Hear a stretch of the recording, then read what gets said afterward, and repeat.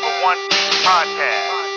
Let's go. Yeah, check the podcast. Nerds about the broadcast. About to drop some knowledge on your brain with all these hot facts. Gaming, anime, and even comics got you covered. Now just listen to this intro from this budget Donald Glover. Yeah, we'll take your mind up on a trip like Rick and Morty. Like we jumping through these portals. Trust me, none of this is boring. And they cover all these topics starting A until the letter Z. Attack on Titan all the way to Zoro. That's more than one piece. Keep it nerd or nothing. Yeah, you know that is our motto. And if you listen to us, that's the motto that you follow. Got the host with the most. He got moves like he's Star-Lord. All these haters taking shots, they missing like it's Star Wars. Far more content than you could even ask for. Put it on your phone and then just stick it to your dashboard. Tune in anytime and they will probably have your fandom. But now just kick back so you can listen to the anthem.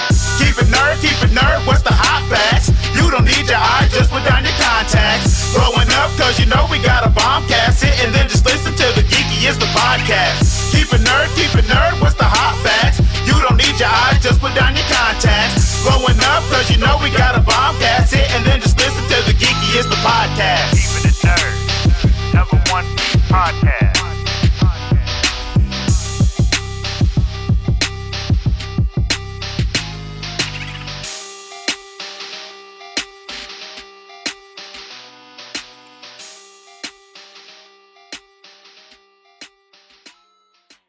Keeping It Nerd podcast, everybody. It's Ming Chen approved. Welcome, everyone, to another episode of Keeping It Nerd. This is episode 59, the Season 2 review of Netflix Umbrella Academy Season 2. Did I say that already? Once, twice, three times a lady? Well, either way, my name is Vince, your host, and I got with me Nico Mastajo. Hey, everyone. How's it going? Oh, man. So, how fast did you blitz through this series? Like, I felt like I was able to kind of pace myself, but I still ended up watching like all of season 2 within maybe like a week and a half. Yeah, I want to say I think I went through it in about a week, I want to say, but I think I started like 1 or 2 weeks out, like late. So I felt like I was behind, but yeah, I got through it pretty quickly. Were you dodging your Instagram feeds and anything like that just to make sure you didn't see any kind of spoilers? I always feel that way anytime there's like I'm a week behind like anything premiering. I'm like, oh shoot, I gotta go in my little hole here and not look at anything. No Facebook, no Instagram, no Twitter. Yeah, actually, I mean, you know, it's a pretty popular show, but I don't think it was like no one's making memes out of it or anything. So I didn't really fear that so much. I did see a lot more promotional stuff popping up, like the entertainment weekly covers and stuff that they were promoting on Instagram and things like that. I think that music video that they did kind of like popped up again on a couple of my feeds, but yeah, not too much. I wasn't too worried about that show. How did you? I don't think we ever did an episode where we reviewed Umbrella Academy. I don't think we did. I think we did The Boys, and I think we just got so backlogged with a lot of other things that we never got to. I'll talk about season 1. So before we dive into season 2, how did you like season 1 overall? Did you know anything about Umbrella Academy prior and things like that? No, I mean, I'd heard of it before. I knew it was created by Gerard Way from My Chemical Romance. And I remember seeing it kind of like on the comic book shelves back in the day. But it never like really piqued my interest or anything. So when it popped up, I was like, just, you know, any comic book property I'm kind of always interested in. And that's kind of what made me check it out. I'm really glad that I knew nothing about it going in, very much like The Boys. Like I didn't really know much about going in, and that it just led me open to see the world for what it is rather than trying to compare it with like the source material. You? No, I knew nothing about it before, prior, anything. Like it was a clean slate. I didn't know anything. I didn't know who it was, even a comic book at first, or who created it. So when I did see a lot of hype going, you know, people talking about, the Umbrella Academy, like, you know how Netflix, they always show you like the first, like maybe 15 seconds, like when you go over one of their titles. Yeah. It gives you when a it's like preview. highlighted. Yeah. So then it, you know, give you the thing like, in 1986, 43 women across the world gave birth, you know, I was like, oh, that's an interesting, segue into, or like introduction to everything. So that piqued my interest. So Raina and I just like sat down, we watched that first episode, and we were hooked. Like, oh, okay. So this is a new kind of take on like superheroes and like their story. And I think I'm not sure if we did touch upon it when we were talking about The Boys, but I felt like the Umbrella Academy was kind of like X-Men ish, where it was like more family orientated, where you had what's his name? I'm forgetting, Reginald Hargraves. He was their father, who I thought was like kind of a Professor X. He kept everyone in their home, and was raising them to be what they're supposed to be. And I thought maybe the boys were like kind of more like an Avengers kind of team. If I was going to compare it to more of a Marvel thing, since I like to do that, and I'm being a Marvel fanboy, but that's how I portrayed those two IPs.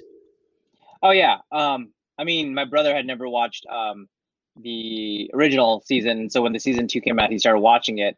And I don't want to give any spoilers, but I basically described it, Umbrella Academy, as it's the X-Men. And then I told him, I mean, like, if you look at the parallels, it's basically the Dark Phoenix saga and like Days of Future Past storylines from the X-Men books. Like the parallels on there's a lot of parallels to the storylines, the characters, and overall like story, like just the comic itself. But I feel like it's done in so differently that it's so that especially like the style of the show, it makes it really entertaining and really engaging. It doesn't feel, even though the parallels are there, it doesn't feel like it's just a rehash of the X-Men or anything like that. Yeah, no, I still think there are hints and like maybe not callbacks, but I mean feelings to like tones of like X-Men-ish, but it's still original original creation all in itself.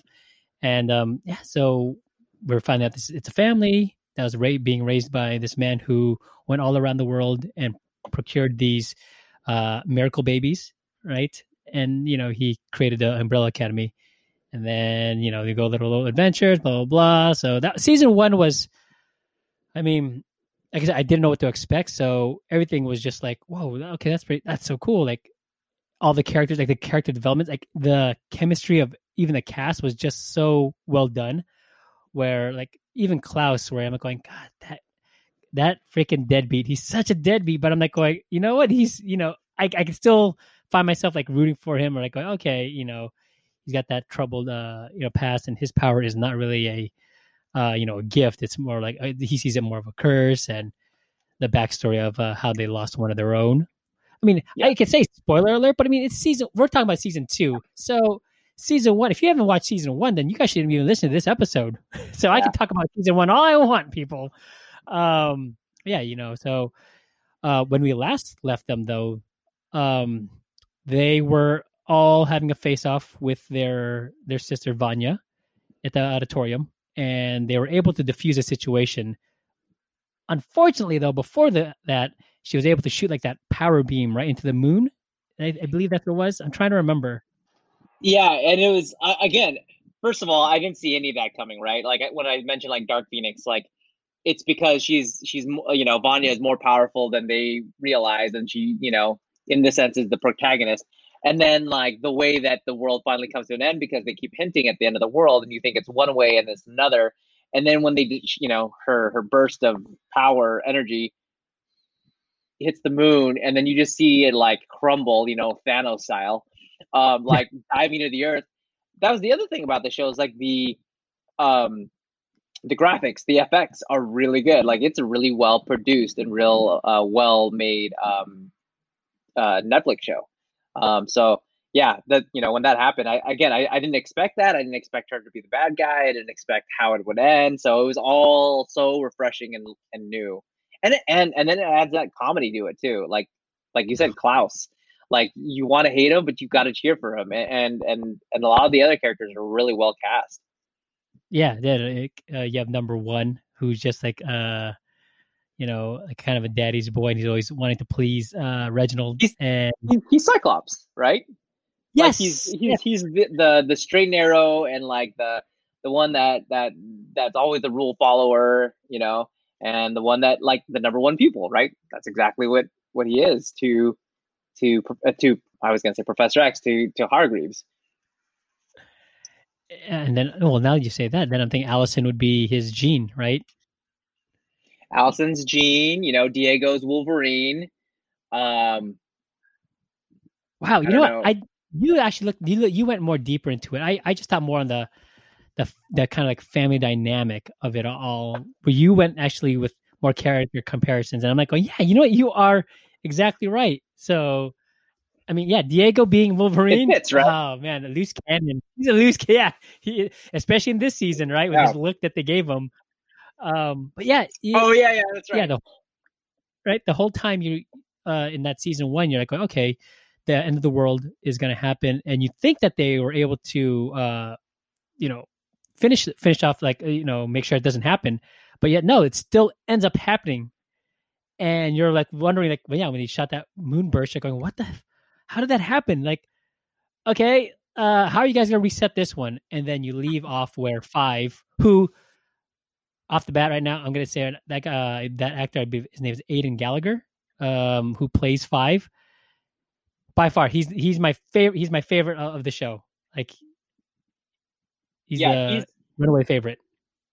I mean, for such a young actor, he makes it so believable that he is an old man trapped in a young boy's body who's also lived this horrific life for 45 years. That is not an easy role to play for someone who, I don't know how old he is, but he's, probably in his later teens. But when season 1 came out, I want to say he was maybe mid-teens. Even though he probably plays he's supposed to be like 13 on the show, but just his mannerisms, the way he speaks, it's very believable that he is who he is, and I don't think that's an easy feat for anyone, like even a veteran actor to do. Yeah, he really knocks it out of the park. Yeah. But so then 5 teleports his family out of existence. So you don't know. That's how season 1 left you, with a big cliffhanger. You're seeing the moon being thrusted right towards the Earth, and you're like, okay, so what? I guess they're gonna have to go back in time. They're gonna go back in time. Obviously, in the books, as soon as that it ended, I went online already. And I started kind of looking, and like, okay, I need to know what happened actually in the books. Like, spoil it for me, I don't care. And there are some comparisons to what's on screen and to the books. Obviously, there's the source material, but they do go off a little off cuff. And season 2, it picks up where book number 2 is, right? They said it's a combination of book 2 and the ending of book 1. Still, I think there's kind of like a Game of Thrones situation where some of the books are actually combined to make actually a full season and things like that. So, yeah, we get flash forward or flash back, because now the Hargraves family, now talking about season 2, they are thrusted back into the 60s because of our good old friend 5. And do we actually even get none of them have names, right? Or I don't know, they do have names. Yeah. But we don't 5 ever hear his. Yeah, I think 5 is just, they never reveal his real name, or if he ever cared to share his real name, but everyone else does have a name, right? Ben, Klaus, Allison, Diego Luther. Yeah, so 5 is, I think 5 is just 5, or at least to the audience right now, if he has a real name. Maybe that's why I think he's so much cooler, because he's got a cool name. He's got a number. He's like the prince of the team. Like, what's your name? Like, it's just 5. 5. Yeah. Hey. So he takes his family back into the 60s, and unfortunately it doesn't go all as planned, right? They're all sprinkled out. First episode, you see them being thrusted into different parts of the 60s, and I think they are all within about a 3-year span, starting from 1961, I believe, and then every other year, so they're being dropped off. Oh, here we go. 1963 is when 5 arrives, and then everyone arrives from starting 61. So it's kind of like how I see it, like when The Walking Dead, when I used to watch it, where they would separate the group, right? And then they have to try and find each other. I thought this was a very creative way of splitting the group, and obviously it's in the books too. But I mean, like, for me as a viewer seeing this, it was a very creative way of like, okay, so this is how we're going to take the adventures this time. They're not going to be all together. They're all going to be separated. And it's not going to be like, oh, they were sprinkled out in just like different locations. It's like different times too. So I forget who was first, but yeah, you see, I think it was Luther lands first, and he's like kind of look. Oh yeah, because I think it goes in order of kind of an order of how the numbers, and they're just like looking around for their siblings, and they don't know where they are, and they're like, then they have to kind of start a life of their own in this time, because like, all right, well, it's the 60s, and I'm gonna have to learn to live in the 60s until I can reunite with my family, or I could find something. And let me just say right off the bat, though, too, what I love about this series and what Netflix, and you said it right, they did a great job with special effects. They spent the money on the score. They had a great soundtrack.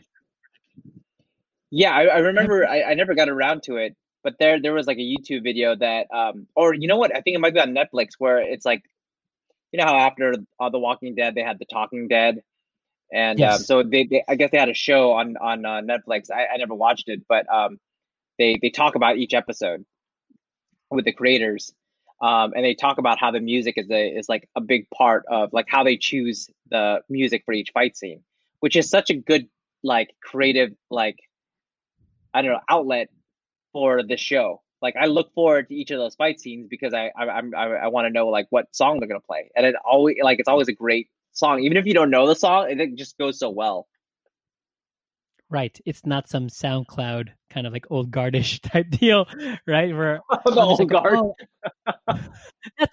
That's where I'm like, that's where I was alluding to. We're like going, oh man, our Old Guard, another comic book, property that Netflix bought, and then it was a movie, unfortunately, not a show, but like you guys could have spent the money on a good soundtrack and good, it would have been great, and the movie would have been exponentially better in my books. But I mean, yeah, you're right. It sets the tone for every scene that comes up, or like even fight scene or anything. Especially when it's the fight scenes, and you're just like going, "Oh my god!" Like, especially when they're like, this was a throwback kind of a story arc where they're in the 60s. So a lot of those songs you're hearing are songs from the 60s. Things that may say a little bit sprinkled in the 70s and stuff. But it's just like, oh man. Props to Netflix and like spending the money to get those licenses for the songs to to be played throughout the season. So what we're seeing here is, let's go talk about each character and where they actually end up. So Luther ends up being a kind of like a henchman to Jack Ruby, who like he's a bouncer of some sort. Yeah, like yes. Literally the muscle for a gangster. Yeah, and then we all everyone knows that Jack Ruby there were connections to him in the Kennedy assassination. Was there? Oh, that's a real character. I mean, a real character. That's a real person based on a real person. Yeah. Oh, I had no idea. That shows you how much I know about history. But aren't you an educator? I don't specialize in history.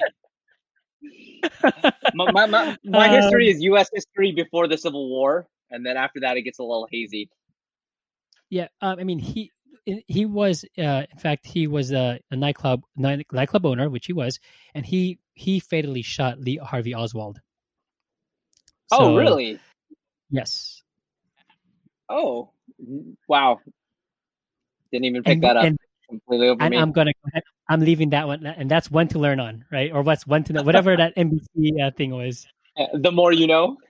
There you go. The more you know. That's what it is. So he becomes a henchman to Jack Ruby. Diego. I'm sorry. Yeah. So Diego, who is number 2, he's sprinkled. He becomes like obsessed with. Now he finds out he's in the 60s, and his story arc is like, oh my god, it's the 60s. I know where we are. I know at the time. I know where I'm located. I can be the hero. I can stop the JFK assassination. Like, and he becomes so wrapped up in it that he becomes he gets thrown in a loony bin because everyone's like going, "What are you talking about? No one's gonna kill JFK." Like going, he's the president of the United States. Like you're bad. You're a crazy man. So we're gonna throw you in an asylum. Allison is number 3, right? I'm assuming.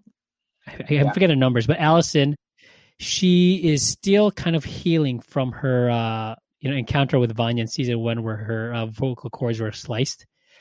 But then she seems to, and she, kind of settles down with another gentleman, and she's kind of leading like a homemaker life, while also being an activist during the times. And then you have the civil rights. Yeah, and then you have Klaus and Ben. So those two are always attached to the hip. They're so great this season. I love the fact how they just play off each other. You have Klaus becoming he becomes a cult leader. Yes, thank you. That's what it was. And he became on accident. The whole thing that since he can see the dead, right? He just basically used that as like, oh well, I'm just gonna go and prey on the weak-minded, and just like, that's me. I'm the holy man. Like, you praise me. I'll tell you everything you need to know. And just he becomes an ultimate evangelist, right? Yeah, the best was that he used lyrics from songs to be like catchphrases. Yes, right. Right, and then cult was known as the Destiny's Children, right? That's what they were known as. Yes, that's right.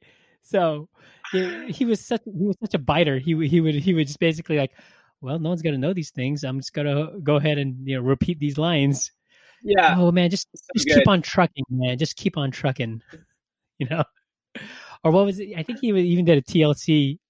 Don't go chasing waterfall. That was great. So those and they all think he's just like this.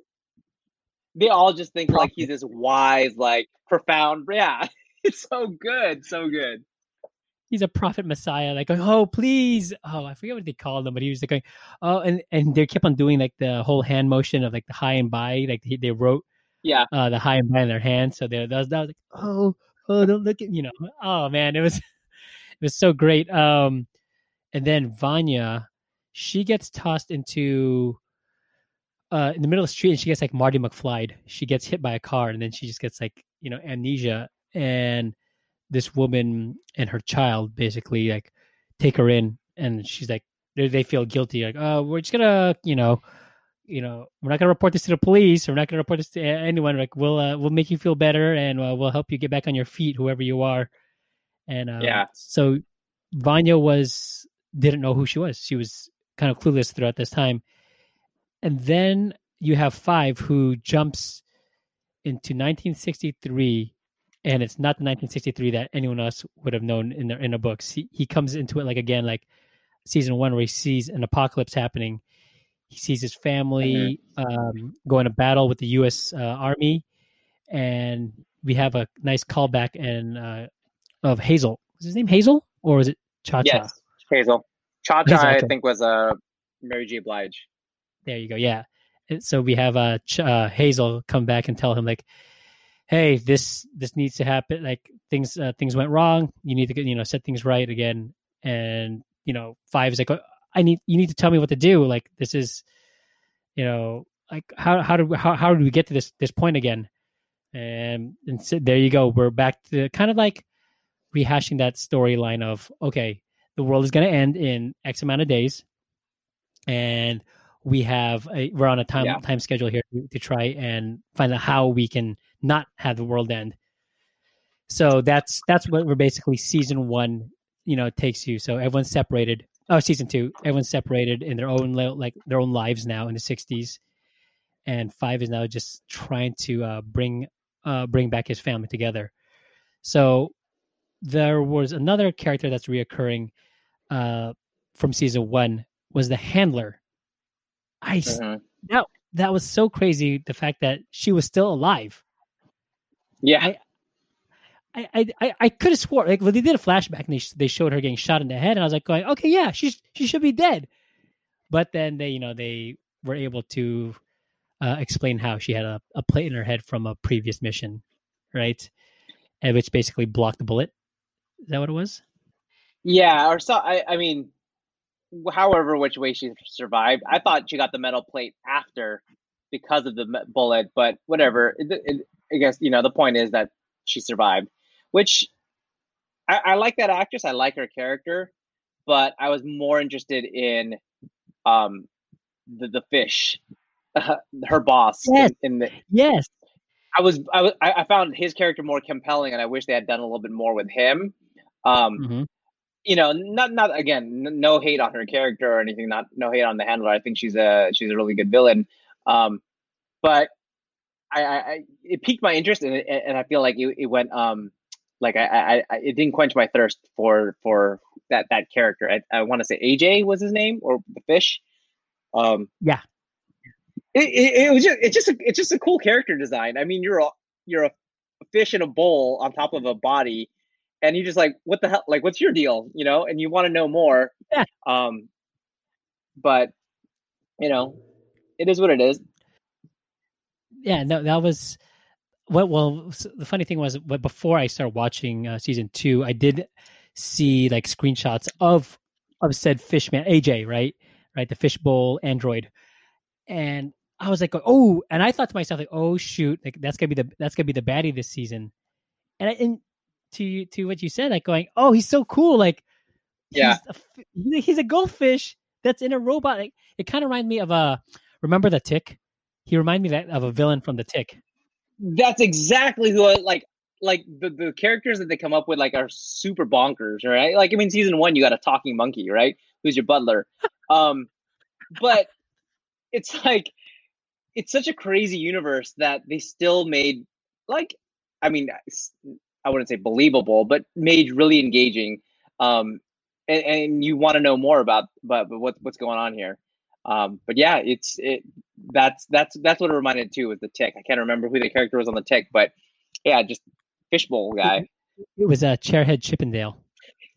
There you go. He wanted to write his name on the moon. Yeah, the chair. Yeah. Or if you remember from Earthworm Jim, there was a villain that was actually that's, I think, that maybe you're also thinking about, right? Yeah, there we go. That's another thing. Gosh, good pulls. Earthworm Jim was a great game. That's what I thought. Like you said, I thought like, oh, cool, this is gonna be a cool villain, a nice design and everything. And I felt like, oh, they wasted an opportunity. But I guess that's like how it was in maybe the books. So I'm not sure. But it does want me pining, like, oh, I want to know more of a backstory on him. So hopefully season 3 will let us know that. Oh, did we spoil season 2's ending by saying there may be a season 3? I don't know. Spoiler alert, everyone. We'll just throw it out there. So new character it was AJ the fish, and another new character was Lila.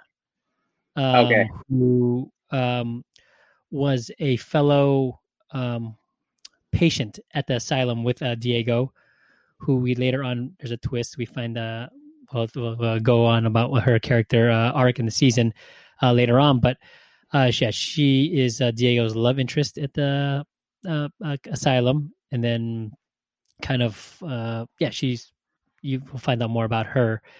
And then while more in the villains, we find the Swedes, the Swedish, what were they called? Were they called the Swedes? I believe? Yeah. And I mean, that's what I kept thinking of them as. Yeah. Well, it was funny because every time I thought of Swedes, I thought like, oh, the gummy fish, the Swedish fish. So yeah. I was like, oh, Swedes. So they were sent back to stop 5 and the family. Well, because of, once again, the handler is now back to being oh no, she's not even the boss. It's AJ.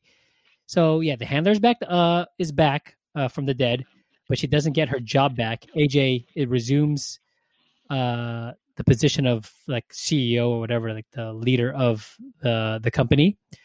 And what is her name? The handler doesn't like it because obviously she's a power trip and she likes always being in control. So she sends back the Swedes to go and hunt down 5 in the family, and because she has a big hard on for 5 since he's ruined her life.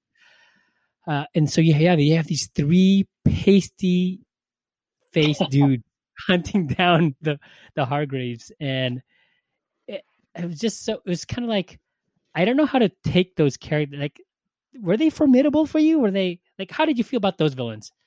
So yeah, it's funny you bring that up because there's very little I don't like.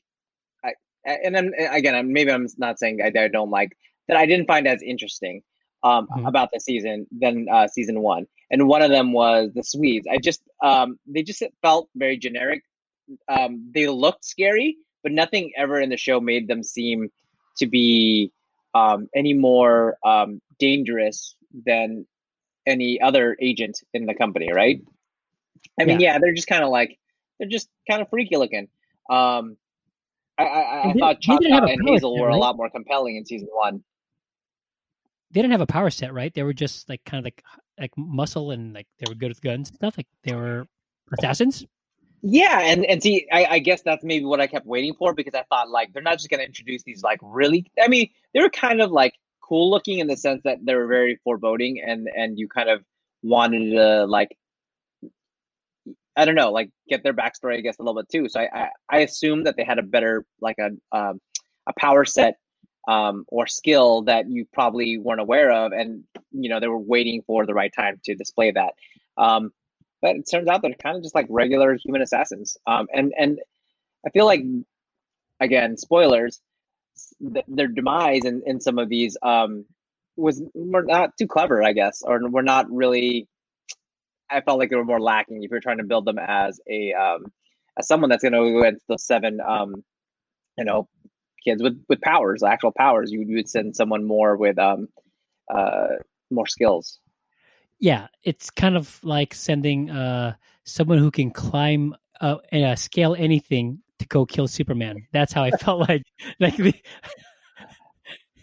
shout out to you. Yeah, I was gonna say, what are you talking about? I have no idea.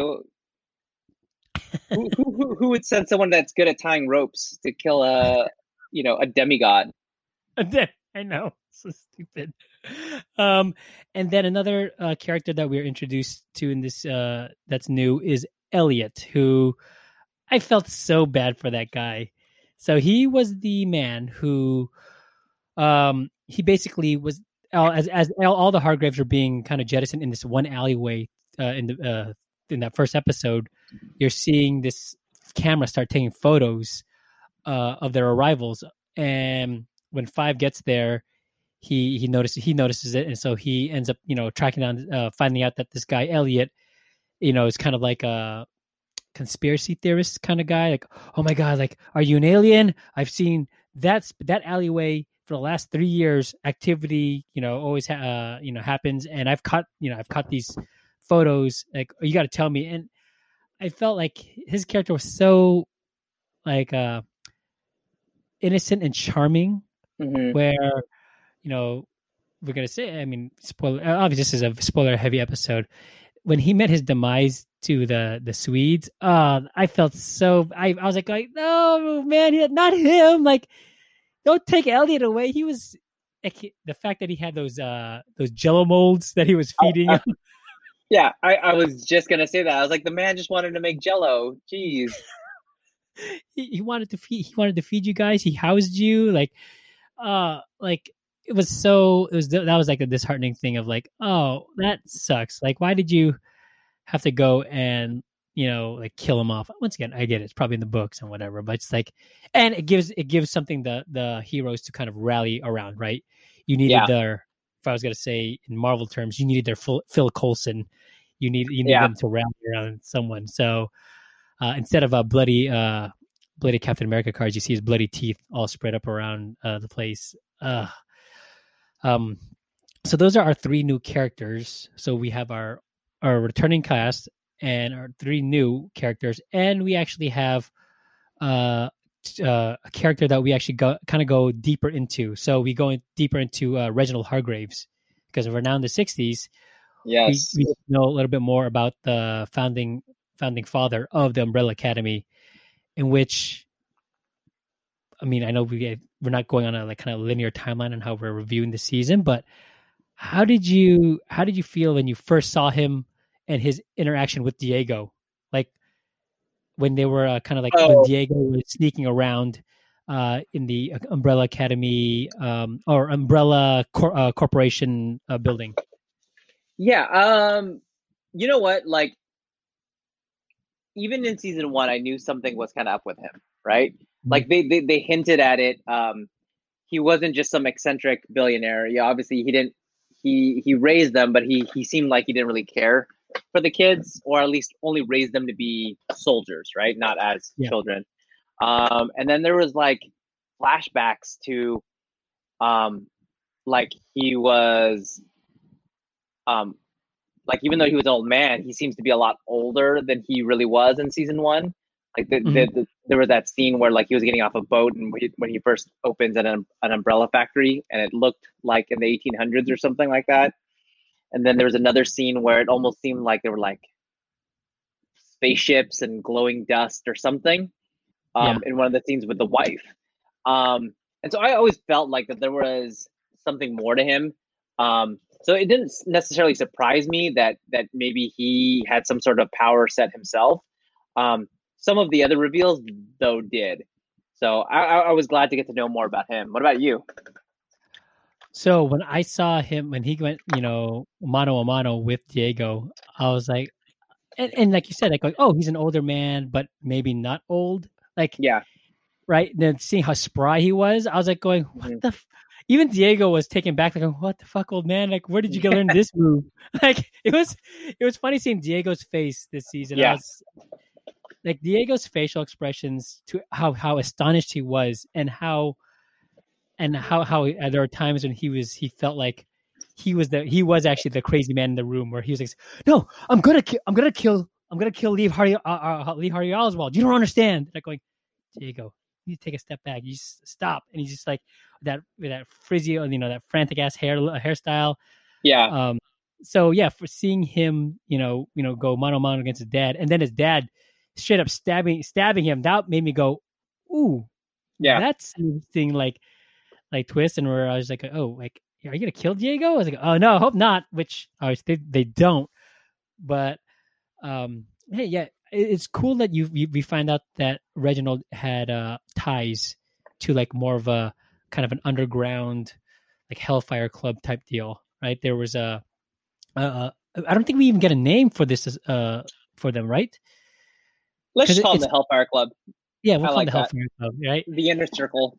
Yeah, the inner circle. That's basically kind of pulling strings to make sure things happen. And in his story arc, fast forward, like after the whole thing with the JFK assassination plot, he goes back to that inner circle, and he tells like, no, I'm done. I don't want to work with you guys anymore. And he's straight up, like, no, you're gonna do what we tell you to do and whatever. And then the big reveal of like, you see him take off that like looks to be a rubber mask, and like, oh shoot! And then you hear like everyone screaming. You don't. It goes off camera. Yeah. And you hear people screaming, and like obviously you hear like kind of like it seems like someone's eating someone. And like, oh shit! Like he's an alien. Like, and to what you're saying, like that makes sense because there were spaceships and stuff in the beginning. So he was an alien. He never aged. So like he was just some guy that was incognito, and then he sent one on the moon, right? Right. In this season, he had a lot of like callbacks to his fascination with the moon and the dark side of it. So you're like going, oh, is his species living on the moon, and he landed on Earth and things like that. So we'll find out probably in season 3. But I did enjoy knowing more about Reginald. We won't fast forward to the end yet though with Reginald, but so far that was his story arc for this season. So now you had said that you kind of after season 1 you read a little bit ahead and kind of just looked at some of the other books and the stories to come. So that wasn't revealed in any of the stuff that you read, or no? I don't remember it. I just remember them saying that it was going to be taking place in the 60s during the JFK event. So that was like the thing that stuck out in my mind. And I don't if I do remember it, I'm glad I didn't remember it. Okay. So that I'm glad I didn't remember that. So it was still a pleasant surprise. So yeah, we are we're trying to stop the end of the world, and Five is trying to get his family back together while still trying to avoid the handler and her Swedes and everything like that. And they're all thinking like, okay, I'm going to get my family back together. And it was nice to see that they didn't drag it on for too long, where they went like 5 or 6 episodes before they finally all met up. It was, I think they did it rather fast. Within like the second or maybe third episode, everyone at least connected with at least one of the other siblings. And I like how everyone was able to tie in everything, where I felt like Allison's character she took a step back this season. And I'm not sure if it's just because her traumatic experience in season 1, where she's like didn't want to use her power set, or like rumor has it, power, and she was just basically was okay with like, no, I'm here. I'm gonna live here. I live my life out in their 60s. I'm gonna be an activist. I'm gonna be. I'm married to this man Ray, and we're gonna fight the good fight. And seeing when Luther, obviously he has like this. Well, I mean, that's not incest, but he has this crush over Allison, and the fact that when he finds out that she's still alive and he tries to go visit her. I had to say, I think Luther, right? He took more of a comedic role this season. Like, he wasn't this. You see him as this big, brooding, like kind of like ape man, right? He's the muscle, you say. But seeing him like this season go into like, oh, this guy's nothing but a big teddy bear. Yeah, you see him pining over Allison, and then he goes into these he's like, not depression, like these moments of like, I'm going to just stuff my face with food and wallow my own sadness. I found that to be like actually like very comedic to me. Yeah, the drinking binges and just kind of like, how he expresses his depression or like his sadness of whatever. He does do a lot. He's not so much the Cyclops role, I guess. He's not always the straight and arrow guy in this season. They give him a little bit more to chew on. I like that too. Yeah, but it was just so funny. Oh, and the fact that he moved on. It's like everyone kind of moved on from the family because they didn't know when they were going to see each other. And even when Five, sees him, is like, hey, like, I need you. Like, we're gonna get the family back together. We need to, the world's gonna end again. And he's like, what? That's what you said last time, and it still happened. Like, get away from me. Like, I'm Mr. Ruby's muscle. Like, get out of here. You're gonna get us in trouble. So like, he seemed content where he was at too. But his character arc this season, where I felt like it was just so comedic. Where, would you like some chocolates? Oh, okay. And then you mentioned that he went on another one of those. He had like one of the memorable, like, what do you call it? What is it? Montage scenes again. Where, remember in season 1 where he took ecstasy and he was at that rave? Oh, right. Oh my God, I totally forgot about that. In this season, him and Elliot basically get hopped up on the laughing gas. Yeah, the nitrous. Yeah. Yeah, and I felt like, on yes. Yeah. Thank you for bringing back that kind of a scene again, because when you see him uninhibited and he's just like saying, you know what, my dad sent me to the moon. I don't think he loved me. And it was just like all laughing about it. It was so like well written, and the actor who portrays Luthor is just I think he hit it spot on for like, he's a conflicted pleaser. Right, he's like a daddy's boy, or he's like the parents' favorite. Where like, I always want to please them. Like, whatever they tell me what to do, like I'll do it. I'll live on the goddamn moon for how many years and collect data for nothing. Like, I was doing it for nothing for those past years. And the fact that he had like these daddy issues, and they get drawn out in this season, it's pretty funny. Yeah, I almost feel like he was taught like those are like weak emotions, and so he always tries to like hide it within his like tough exterior, and then when it comes out, like it all comes out, especially like with his feelings for Allison, and then like however, when he gets sad and it just comes out into binge eating or, taking drugs, whatever. Well, speaking of drugs, let's move on to the other character in this season, Klaus. Right, that guy. I mean, he was trying to be on the straight and narrow. He kind of, I guess, if you're trying, being this cult, fake ass messiah. But his character arc is that he tried to stay clean, and he actually, I felt like he took a little bit of a back seat because they actually gave Ben more screen time this year, which I was very pleased because in season 1 you kind of don't get really too much about him, and he's just there in the background for like little things. I don't remember anything too much about Ben until the last episode when he unleashes himself, right? Yeah. He kind of like comes to form and helps the family. But then this season I'm like going, what's going on here? Like Klaus is, being Klaus, and Ben actually, steps up, and which I feel like, great, like let's see more about him. Which I was then saddened to see like his demise, spoiler fast forward, where I'm going, when he has to kind of bring Vanya back down from going full Vanya again. Yeah. And I felt that was like such a kind of like a heartwarming moment because he actually never did get his proper send off with the family when he did die, whenever he died in season 1. Mm-hmm.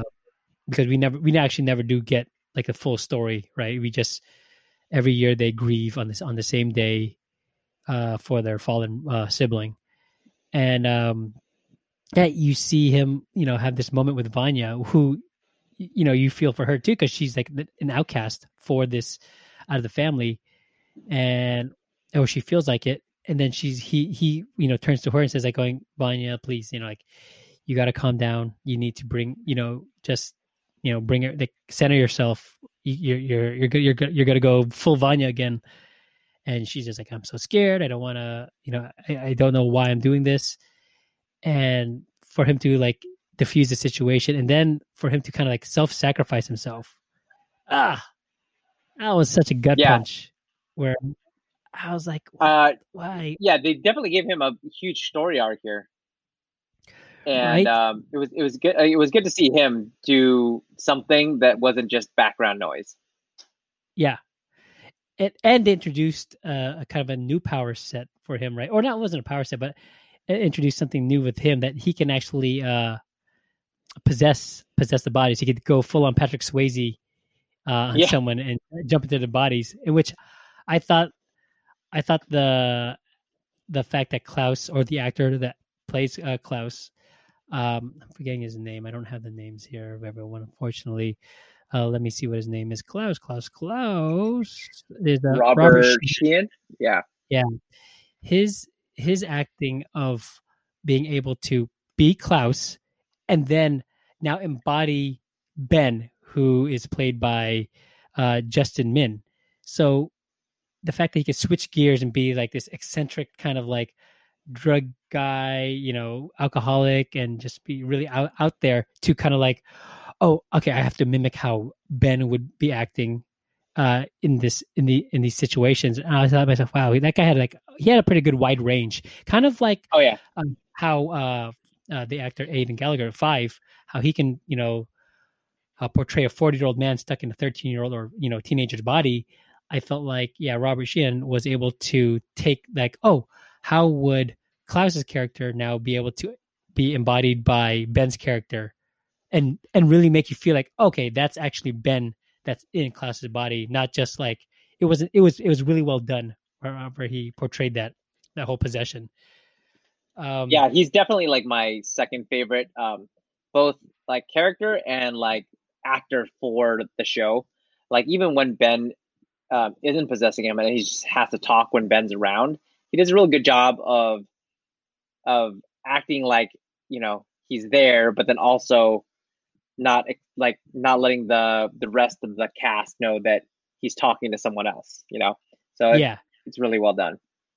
And he does it in such a manner where you're like, he has to portray like, I can't be like the crazy man in the room, Yeah.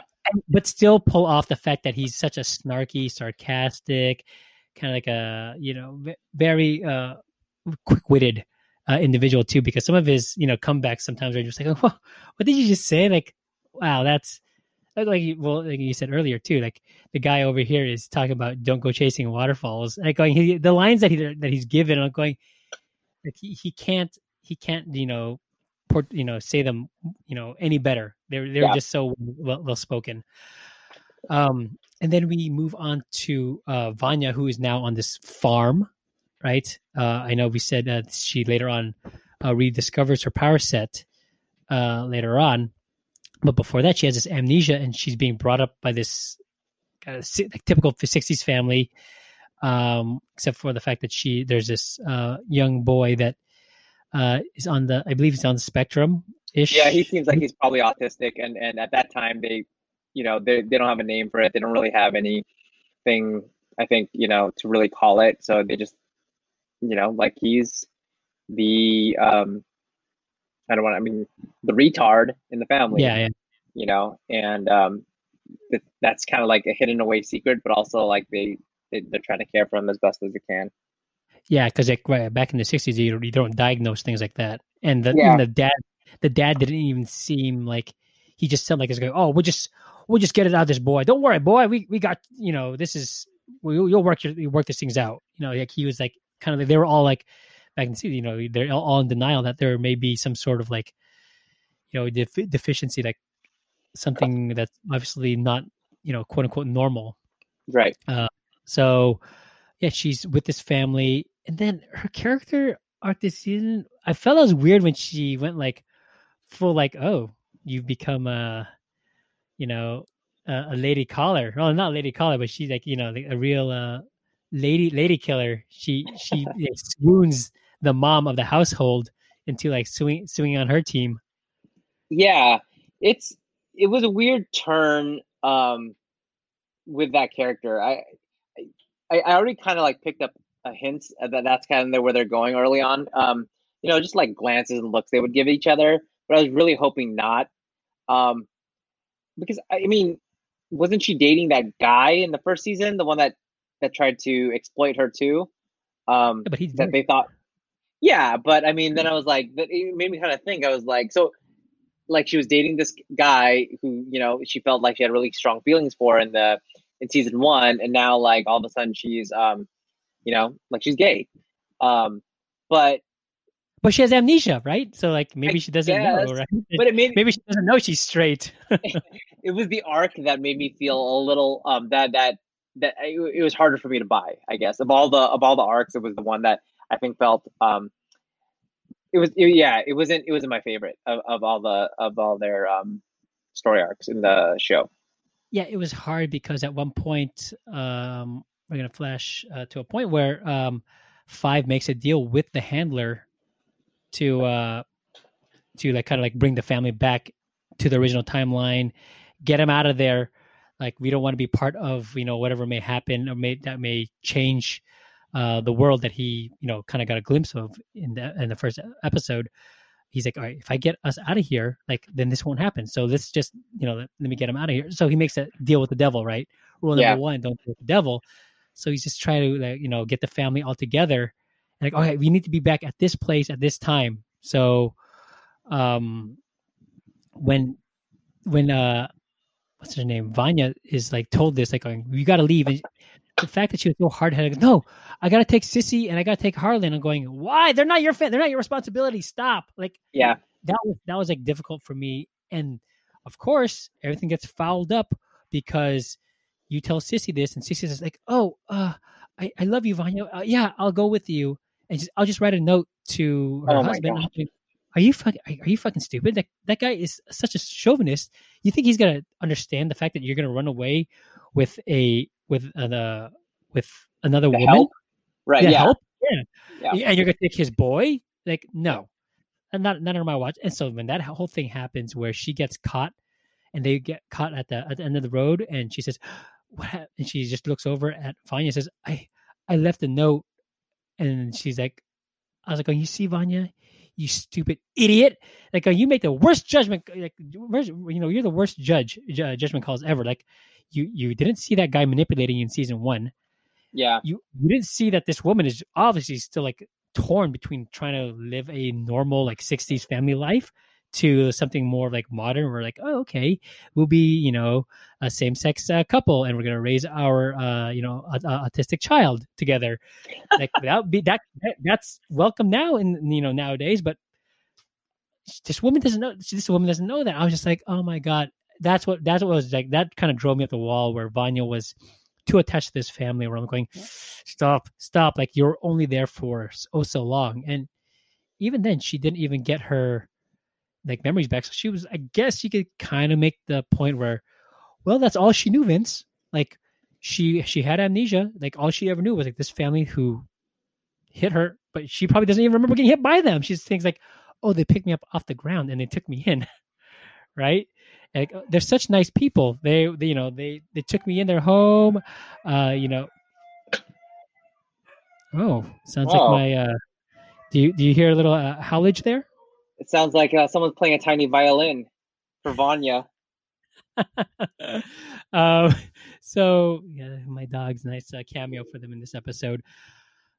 So yeah, where do we go now? Oh, so Diego is now he's in the asylum. He escapes. He's after this, on this mission with to take down Lee Harvey Oswald, and he has Lila with him, with a new character, who we end up seeing. Like, did you feel that there was how did you feel about her character when she was introduced? Did you, first impressions? Yeah, I mean, I was like, okay, they're bringing in like a regular person here to kind of like take part in the annex. And actually, I didn't know how long she would be in the season, or if she was just like in the first couple episodes, because obviously they reveal something like early on. But yeah, I mean, at the beginning, I was like, oh, okay, cool, whatever. Like, she might be like just a throwaway character. So I didn't hate her. I didn't mind her, but I didn't initially like grab onto or gravitate to that character.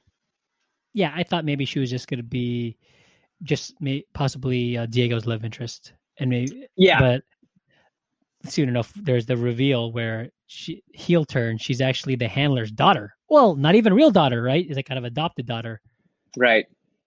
And she's been playing this whole thing the whole time, where she's infiltrated the group. She's telling her mother, like, obviously feeding all the secrets or whatever, what the family's up to. And when I saw that, I was like, okay, that's, I guess, the heel turn. Like, okay, that's fine. I didn't have any real like attachment to her anyways, but I felt like Diego was such, as much as I loved him, there's a part of him where he took a step back, or going, you idiot, you're letting your emotions take the best, get the best of you. Like when he sees his mom at that meeting, or that the dinner at the house. Yeah. He sees mom. He's, oh my God, and he goes up to her, and she's like, oh, do I know you? And he's like, oh, no, you just remind me of someone. And then the fact of going, Diego, this is the 60s. You're obviously, look like you're a minority. Stop staring at a white woman like that, because someone may mistake that and want to kill you. You're in Texas too. Like, guy, like, knock it off. And the fact that he was so hung up on that, and then he couldn't like separate himself from like liking Lila, as much as he said he didn't really like her or whatever. Like, he was like, no, like, maybe she could be redeemed. She can, whatever. I'm going, you are an idiot. Like, fuck. Like, not as much as Vanya irritated me with her ways this season, but it was just like, God, like, I can't with you, Diego, if you keep on getting getting trapped in your feels. Get out of it. But yeah, so she goes heel turn, and then I alluded to earlier, 5, he makes a deal with the handler, who he finds out like, oh, he was being tailed by Lila. Still, there's no reveal that she was the daughter until later in the later episodes. But when she was fighting, and she was not in that scene, but also in the scene in the that house with the Swedes and stuff, did you then kind of feel like, oh, there's something with her, or did you think like, oh, she's just a crazy person that knows how to fight? I thought no. I mean, I felt like there might be something more to her, but I did not expect, what the final reveal is towards the end of what her character could be. I just figured, like, obviously she's the handler's daughter, so she's had some special training or something. Yeah. Well, they did little flashbacks, right? Yeah, So in that first fight scene, where I was like, oh, she knows how to handle herself. Like, okay, got it. Like she's she can kick ass. And then when there was that part when she goes head to head with Five, and she ends up in one that kind of like does like a ninja vanish move where she ends up like on the other side of the room. I was going, yeah. thinking that's an interesting move. Like, how did you do that? Like, how did you get over there? Like, I know you could be fight well, but how do you move from one place to another? But because Five's power set is like he could teleport, right? Yeah. So how the hell are you able to move from one place to another when this guy's teleporting as well? So that kind of gave me like an inkling, like, okay, there's something up with her. See, and I was just about to ask you that. Like, then I just thought, oh, she's got like, they're just trying to make her seem more formidable against the team. So, but I didn't think that it was anything more than skills she had learned being part of. Is it the commission? What are they called? Yeah. The company. The Commission? I think you're right. Maybe the commission. Yeah. The Inner Circle. Whatever we get, the Hellfire Club. Hellfire Club. Yeah. Oh no! Wait, the Hellfire Club is Hargreaves' little. Oh, that's right. That's right. hard. Yeah. So the company. I just figured that she's just really good at her assassin skills that she learned in the company. Yeah. So we'll go more in the revealing now. So Five makes that deal. How awesome was that scene when Five makes a deal with the handler, and the handler says, I need for you to go back into the 1982 in this hotel, and I need for you to kill the company's like board members. And he's like, you do that, and we will clean slate, and I'll send you back home with a suitcase for you and your family. And he's like, that's all I have to do. Like, yep. He's like, okay. And he was a little conflicted, and you see it too when he's like kind of pacing in the lobby of that hotel, and he's in the vending machine. He starts shaking the shit out of it, like going, oh God, I don't want to do this, but I have to do this, like for my family and for the better, for the better good, I guess. In hindsight, it wasn't, but from what he sees in front of him, like going, the deal is, I killed these people, I get my family back, and then we can avoid that whole mess that I saw. Perfect, right? Yeah. How friggin' awesome was that scene, though? You forget that he's also a trained killer, and he has the, when he goes off and he has to do something, like he has the ability to be super hyper violent, and that's exactly what that scene was. And then again, intermix it with the soundtrack that was going on. Yes. And the way it's shot, like it's so good. It's so good. Yeah. No, it was brutal, but it wasn't like too gory. We're like going, ew, like I don't want to. Like it was like too much. Like, no, it was like just the right amount of gore, and the fact that going, damn, this kid's just like, because you're like going, this is a kid. How are you letting this little teenager take you guys down? He's like teleporting all over. He's like wielding an axe, and then he ends up, AJ is the last one he has to try and get, right? And he ends up getting AJ, and AJ even kind of like knows it too. He's like, oh shit, you're here.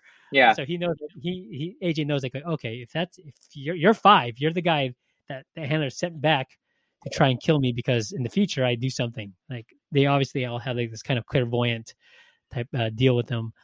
And we go flashback to AJ real quick. Poor AJ, his demise. Like, he gets cut, and then he's just being made into this kind of like a pet, and he's being tortured by the handler. She just like puts in the fishbowl, and I felt so bad for him. Like, oh, we had so much more hope that you were going to be a really cool baddie, but now you're just like relegated to being a common house pet. Yeah, and he's like trying to spell notes with the rocks at the bottom of his tank. Just like I don't know if you feel bad for him, or it's kind of like I guess because I don't know, like it's almost like he's a bad guy too, but you kind of don't want the handler to win because you feel like she's the bigger bad. Yeah. So seeing him like that and just diminished in that role after he was like this, powerful guy, it's comedic too, I think I'm gonna lean more like I feel sorry because the way that the CGI of his face, because you see it's like a fish face, and you see that he's here, Nico, look at this. He's like this. Yeah. Like you can see the like sheer terror in her eyes. Because she knows like, oh fuck, like I don't have an android body to kind of like stop this woman. Like at any moment she'll grab me and can throw me out of the wait, he was actually out of the water for a minute. Like you could see him like struggling to breathe. I was going, oh, poor fish. Like I felt so bad for him. But yeah, and then he met his demise because the handler was like going, oh, she caught onto his tricks and she ate him. And I felt like, oh, that was such a anticlimactic kind of like, again, I hope maybe that isn't the end of him, but I was like that. It was very very you think she kicked him out? Yeah. Well, I don't know. Maybe I don't know. I mean, this is a batshit crazy world that they build, and I mean, who knows? Who knows what he is? Is he a regular fish? Like, how did he get to talk? So it's true. Yeah, that's right. You're right. Maybe he's like another kind of like a space alien, like Hargraves or whatever maybe Hargraves is, right? So so that's the end of our friend AJ the fish. But yeah, you do see the full display of how powerful actually 5 is and how kind of like, I mean, I don't want to say like maybe he should be number 1. Like, God, this guy is straight up like stone-faced killer. And we flash forward to the fact that, obviously Diego is still on his mission to try and stop JFK's assassination. And Vanya is now caught by the FBI because when she gets caught with Sissy, she uses her power and she kind of exposes herself. So now the FBI has her. Allison, Klaus try and and Diego, I believe, right? They try and go after her. You're left... Diego gets taken to. Oh, that's right. Yeah, because we're finding out. He finds out that they're all supposed to meet, and yeah. So Diego is now captured by the company because Lila, she's love struck too. She thinks she could change Diego and make him a good company man for the handler. Yeah. But I found it funny about how when Luther and 5 had to team up because 5 is like going, okay, I know how we're going to stop this. I know what's going to happen. Like, I have to stop my older self. And then that whole exchange when he knows that, I guess the 5 rules or the 5 things of when you're in the vicinity of your future self or past self. Yeah. What I forget what they called it, but yeah, like there's sweating, there's itching, and then there's farting, which I thought was like, okay, cheap laugh. But what was it, like psychotic breakdown or something? Whatever that was. Paranoia. Yeah. Something. Yeah. So the last stage. Yeah, I gotta say that the 5 plays a better 5 acting like a 30. Aidan Gallagher plays a better 35-year-old acting 35-year-old man in a boy's body than that old man could act as him in a fully grown man. Yeah, I don't know. There's something. Maybe it was just because I didn't know who that character was and he wasn't there that long, but I didn't buy him as 5. As like he didn't seem. Yeah. He didn't have the mannerisms. I think it's just I'm so used to seeing 5 being like this kind of like off the cuff kind of man child, right? Yeah. Give me. He's like an old soul. That's what he is, right? Yeah. Give me a coffee, black. Yes. It's just it's that. So the whole thing that he's tangling with his future self, and then Luther's kind of once again. His comedic role of the season, you're like going, oh man, he's like stuck in the middle because now they're both 5s, the future 5 and the past 5 is like going, or older 5 and young 5 is like going, all right, we're gonna trap him and we got to put an end to this. And he goes, hey, what's that kid telling you? Like, he doesn't know anything, man. Like, we need to kill him. Like, you don't understand. Yeah. Like, look at him right now. You just see like Five kind of like twitching, like he looks like some sort of like crackhead and stuff. So I found that whole exchange, and Luther like having a little power struggle, like, oh, which Five am I gonna, like, you're both my brother, you're both Five, but who am I gonna listen to? That struggle that he has. I'm like going, fuck, Luther, I feel bad for you because you're already some sort of emotional wreck, and now you're being tossed into this like, choose, you gotta kill him. Like, no, kill him. Like, I don't know what I'm gonna do. But it's the little angel and the devil on your shoulder, right? And it's like, which one do you listen to? Right. But I did find it really cool and interesting that they had that callback to season 1, where I totally forgot about that he was at the JFK assassination. Yes. That's what you're talking about, right? Yeah. Yeah. I totally forgot about that until I saw the scene. I was like, oh yeah. So yeah, they do a good way of like wrapping a lot of these like loose threads. Well, yeah, and then you see like that kind of like time portal open up, and then you see from season 1 that scene from season 1 where like, oh, the family's grieving for Ben, and then that's how Five is introduced back into their lives. Mm-hmm. So then 2, you're seeing like the other side of that portal, like, oh, that's what happened right before, you get thrown back, you get tossed, or was it? Now I'm kind of thinking, was it? Because he gave him the formula of how to go back in time without getting old, right? Or without turning young. Yes. Without staying the age that he actually is. Yeah. So technically, then he goes back in that timeline as an old man. Then. Mm-hmm. Oh, okay. But I still like that callback either way.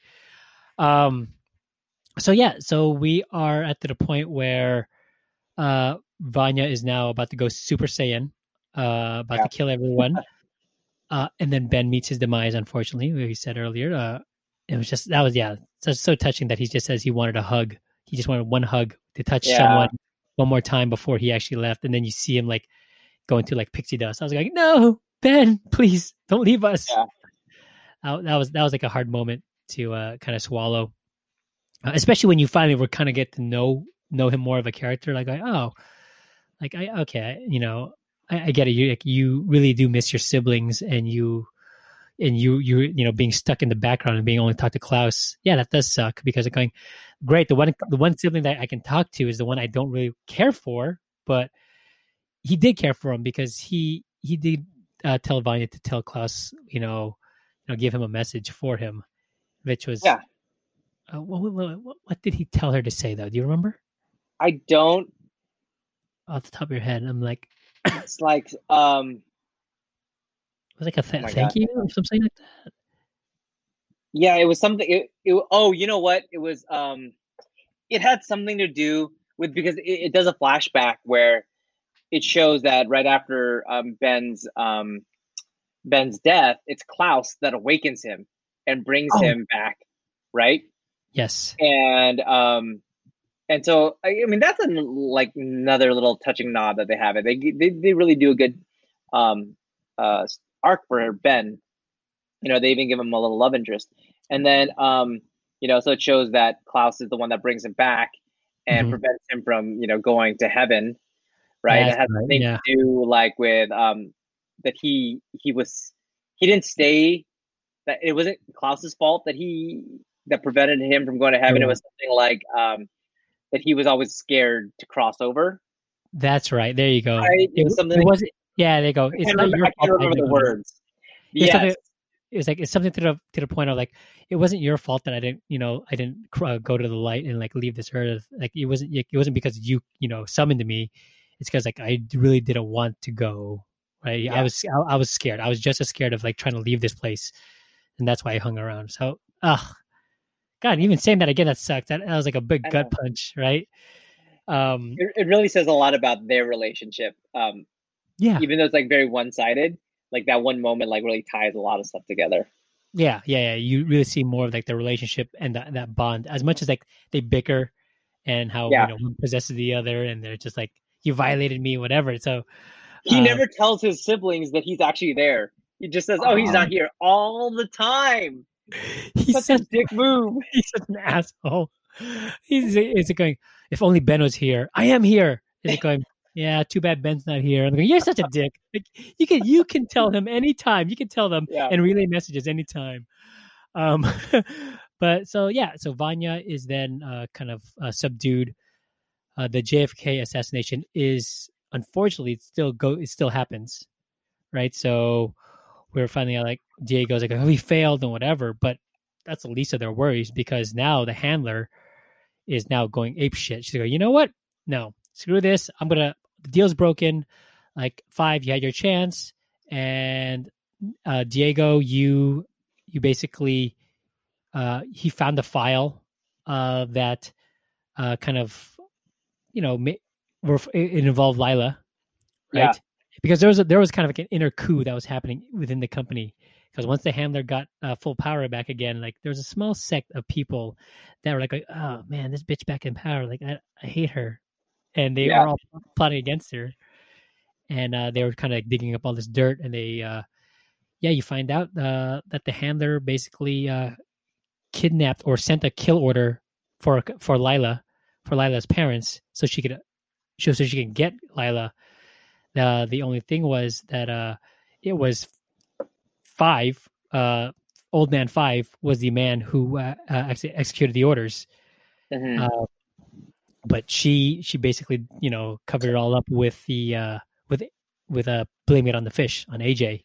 Yeah, and that drives Lila to like, okay, Mom, I'm gonna go with you, and we're gonna kill 5, and we're gonna kill the Hargraves. Like this is horseshit.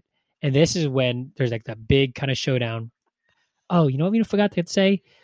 Another thing where I was kind of like, why did you even have to put that in there? How Vanya saved Harlan in the lake, and then she gave him his powers. Yeah, right? I guess that makes. I mean, that's another like little plot thread that kind of leads. It's almost like you forget about that. That like that was something that was totally looked over until like the very end. Like that final episode where I'm like, okay, this is where they're tying it together. Yeah.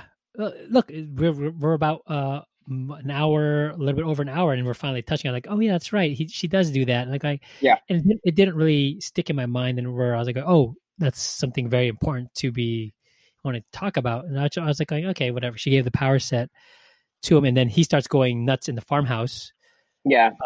The handler sees it on their radar, like, oh shoot, like there's a big surge of power coming back in the 60s in this farmhouse. I'm going to recruit that kid like she did Lila. And of course, Lila's like, I'm going to go with you.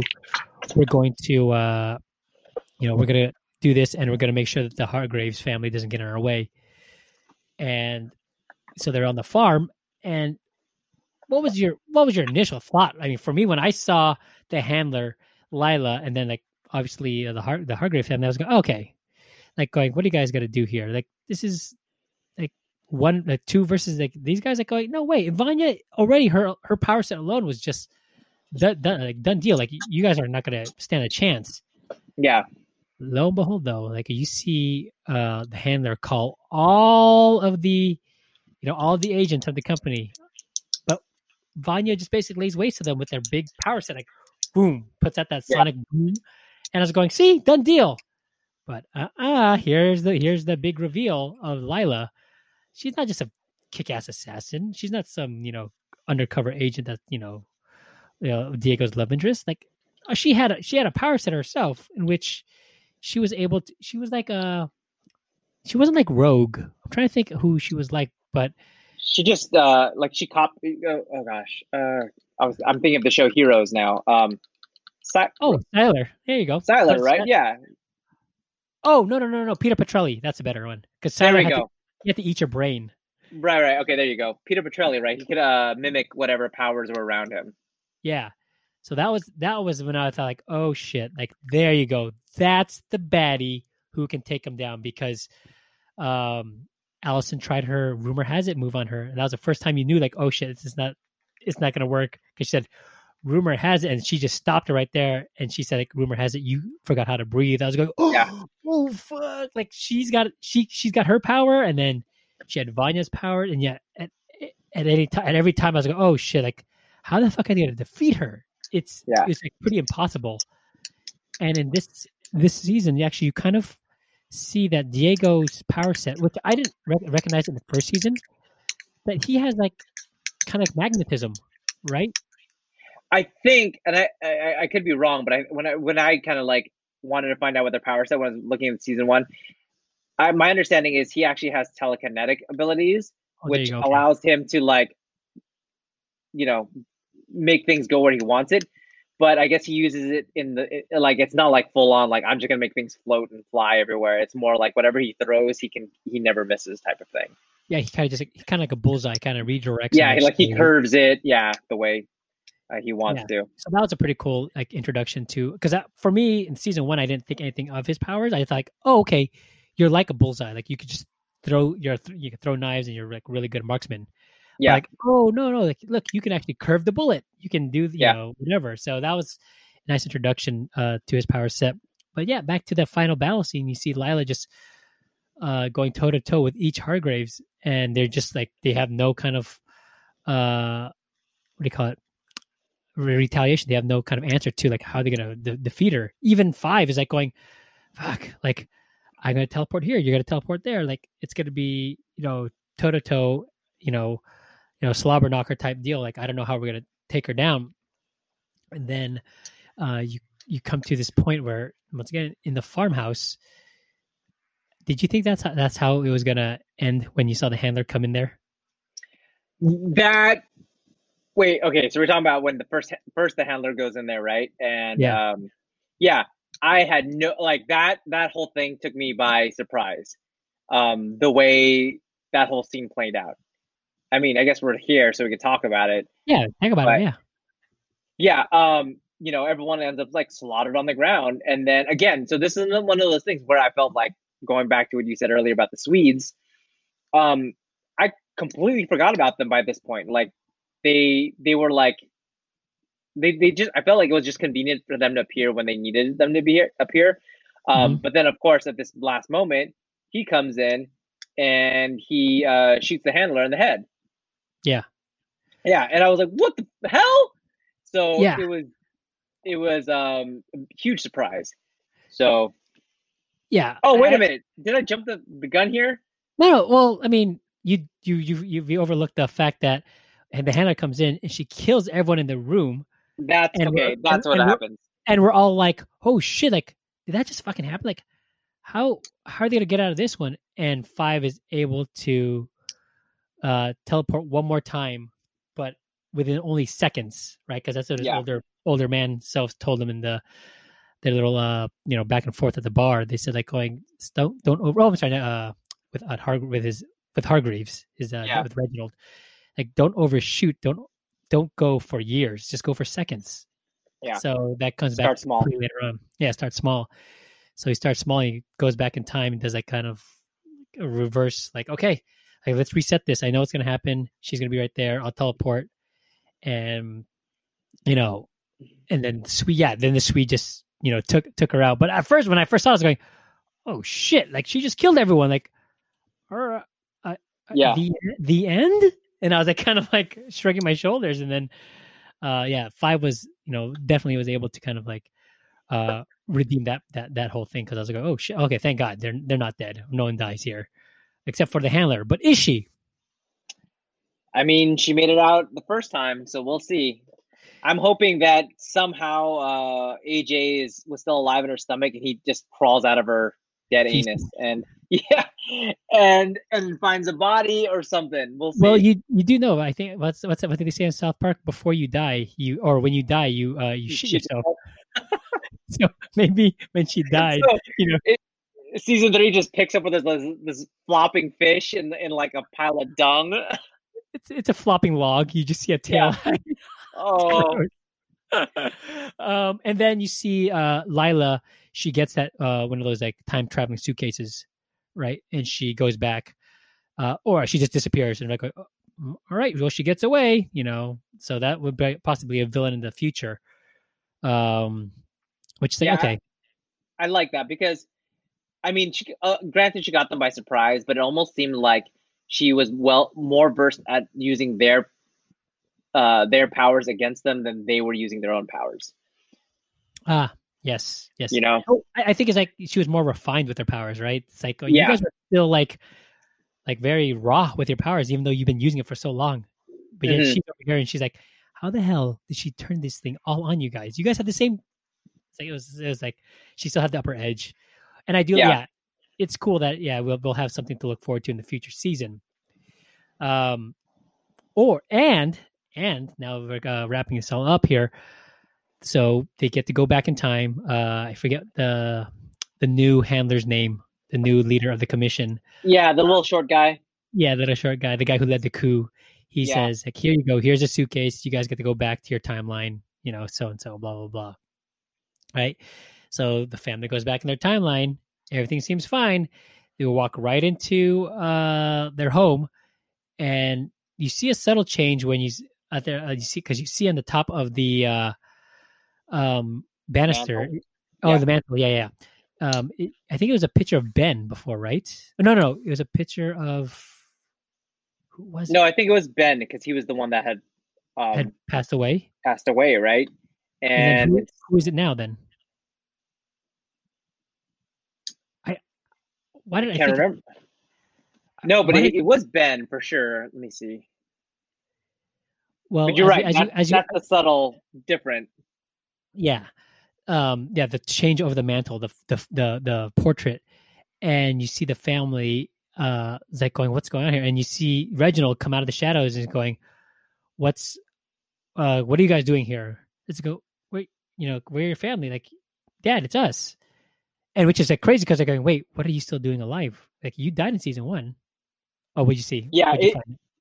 It was the man. It was it's a picture of Reginald Hargreaves. Oh, So it's a okay. picture of himself. Yeah, instead of Ben. Yeah. So yeah, now you're like going, Reginald's like, you're not my family. What are you talking about? And then you see like these shadows appear on like the top staircase, and you're like, what's going on here? And you see like one of them step out of the shadows, and it's freaking Ben. And I was like, Yeah. whoa, what timeline are we in now? What happened? He's alive. Like, he didn't Yeah. die. And it just leaves you off that. I'm like going, fuck. Like, God damn it. Now I have to wait another year and a half. Well, it's not even that. It was that, they're like, what's the Umbrella Academy? And we were the Sparrow Academy, and behind Ben, there's in the shadows, so you can't really tell, but it's a whole other team Yeah. of supers or whatever you want to call them. Yeah. So,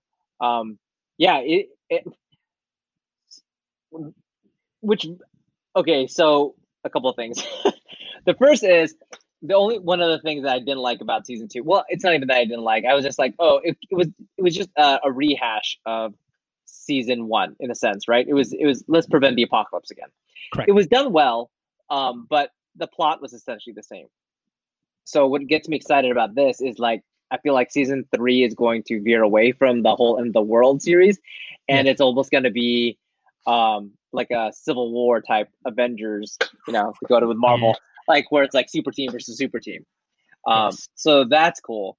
The other thing with this, it's like that really got me. I was like, okay, so it's Ben, but you had to give him this, like, just to make him more sinister looking, this emo, I'm gonna take my bangs and comb them over my eyes look to make him seem like it's not the Ben that we had just lost, the Ben that we had grown to love, and the Ben that we kind of like fell in love with in the season.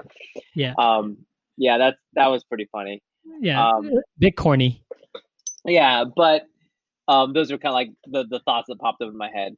But it also makes sense because, and I think I read this somewhere, was the only reason that Ben is the only one that's the part of this Sparrow Academy is because Klaus, they never mentioned him when they met with Hargreaves in the beginning.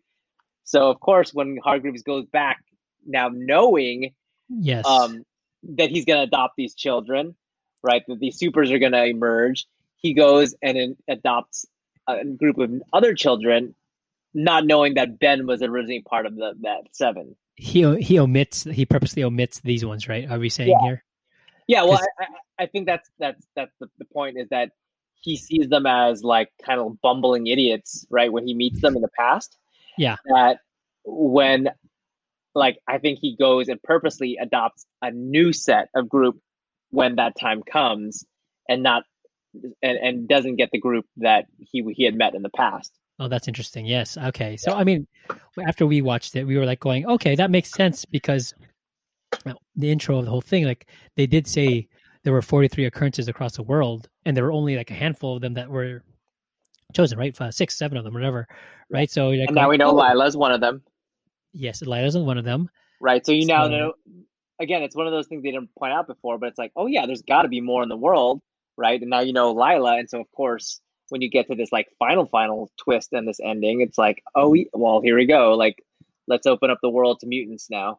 Yeah, right. So I am so totally looking forward to seeing what they're gonna give us because they did season 2 was I still loved it overall. I loved it more than season 1, but like you said, they did the Flash thing where it's like, oh, okay, so the first season is going to be Zoom is my antagonist, and this next season is going to be what's his name? I forget. Reverse Flash, and there's going to be so it's just like, oh, it's always going to be a speedster, was going to be his villain. In this case, like, oh, you're always preventing the apocalypse. So it's like it's nice that they'll veer away from it. Hopefully, it won't be like once again how Flash veered away from going speedster villain by doing the Thinker. Because you stopped watching that series, but that. Yeah, I think that was I started that season and didn't watch it anymore. And by then I already had a little bit of fatigue with that show. So I kind of wanted to watch the season going, okay, let me give it a little bit of a chance. And I maybe watched 2 or 3 episodes that season. I was like, this is it. I can't. Game of Thrones was still popular at the time. There were so many, I think Westworld had season 1 had just started and all this stuff. I was like, there's too much good TV for me to spend on anything that is going to take too much of my time. So, yeah. So as we wrap this episode up here, we're giving this. What are we giving this season? Are we doing it out of 10? Yeah, out of 10. I would say like an 8 or a 9. Still, I mean, I still loved it. It was great. Like the things that I found that I didn't like were minor, to say the least. I still found it like super enjoyable. And I'm glad to see these characters. What about you? No, same boat. Maybe leaning more on the 9 side because it's just, the little things that maybe I thought like were plot holes or just like I didn't like really like the whole thing with Vanya and maybe like some of the characters maybe stepping back a little bit. There was enough for enough other stuff that made me go like, okay, that may have taken a step back, but this was raised. Like, okay, yeah, Vanya was, being a little too, clingy with the family, but whoa, I got to see 5 really display his, his assassin skill. So yes, we're good here. Yeah. I'm leaning on a 9 here. So, as we wrap this up, Nico, where can everyone find you? On the side of the Sparrow Academy or on the side of Umbrella Academy? Yeah. Oh man, I'm just the fact that they didn't even reveal anything but like their silhouettes. I'm like super like, who are these guys? Like, what's their power set? Like, how are they going to complement or like juxtapose the Umbrella Academy? So I don't know. Out of curiosity's sake, I'm gonna say I'm siding with the Sparrow Academy. Come on. I like this. I like the name of Sparrow Academy. That sounds like really kind of like darkish. So I'm gonna go with them. And then the fact that the mystery of it all, like, ooh, like this should be interesting. But where can everyone find you, Nico? I'm on Instagram at nico.suave. It's spelled NWEQO.SUAVE. I'm private, but if you let me know you're a friend of the podcast, I'll definitely add you. Yep, and you can find me vmastajo09 on Instagram and Vinsanity09 on Twitter. And you can always find us on the Keeping It Nerd Instagram and Twitter. If you have any questions or future episode suggestions, or tell us how did you like season 2 of Umbrella Academy, please shoot us an email at keepingitnerdpodcast@gmail.com. That's keepingitnerdpodcast@gmail.com. Once again, everyone, thank you for joining us for today's episode. Like, rate, subscribe, comment on all of our social medias. Keep it real. Keep it nerd. Ready. Listener 1. Keeping it nerd. #1 podcast. Let's go. Yeah. check the podcast. Nerds about the broadcast. About to drop some knowledge on your brain with all these hot facts. Gaming, anime, and even comics got you covered. Now just listen to this intro from this budget Donald Glover. Yeah, we'll take your mind up on a trip like Rick and Morty. Like we jumping through these portals. Trust me, none of this is boring. And they cover all these topics, starting A until the letter Z. Attack on Titan all the way to Zoro. That's more than one piece. Keep it nerd or nothing. Yeah, you know that is our motto. And if you listen to us, that's the motto that you follow. Got the host with the most. He got moves like he's Star-Lord. All these haters taking shots, they missing like it's Star Wars. Far more content than you could even ask for. Put it on your phone and then just stick it to your dashboard. Tune in anytime and they will probably have your fandom. But now just kick back so you can listen to the anthem. Keep it nerd, what's the hot facts? You don't need your eyes, just put down your contacts. Blowing up cause you know we got a bombcast. Sit and then just listen to the Geeky is the podcast. Keep it nerd, what's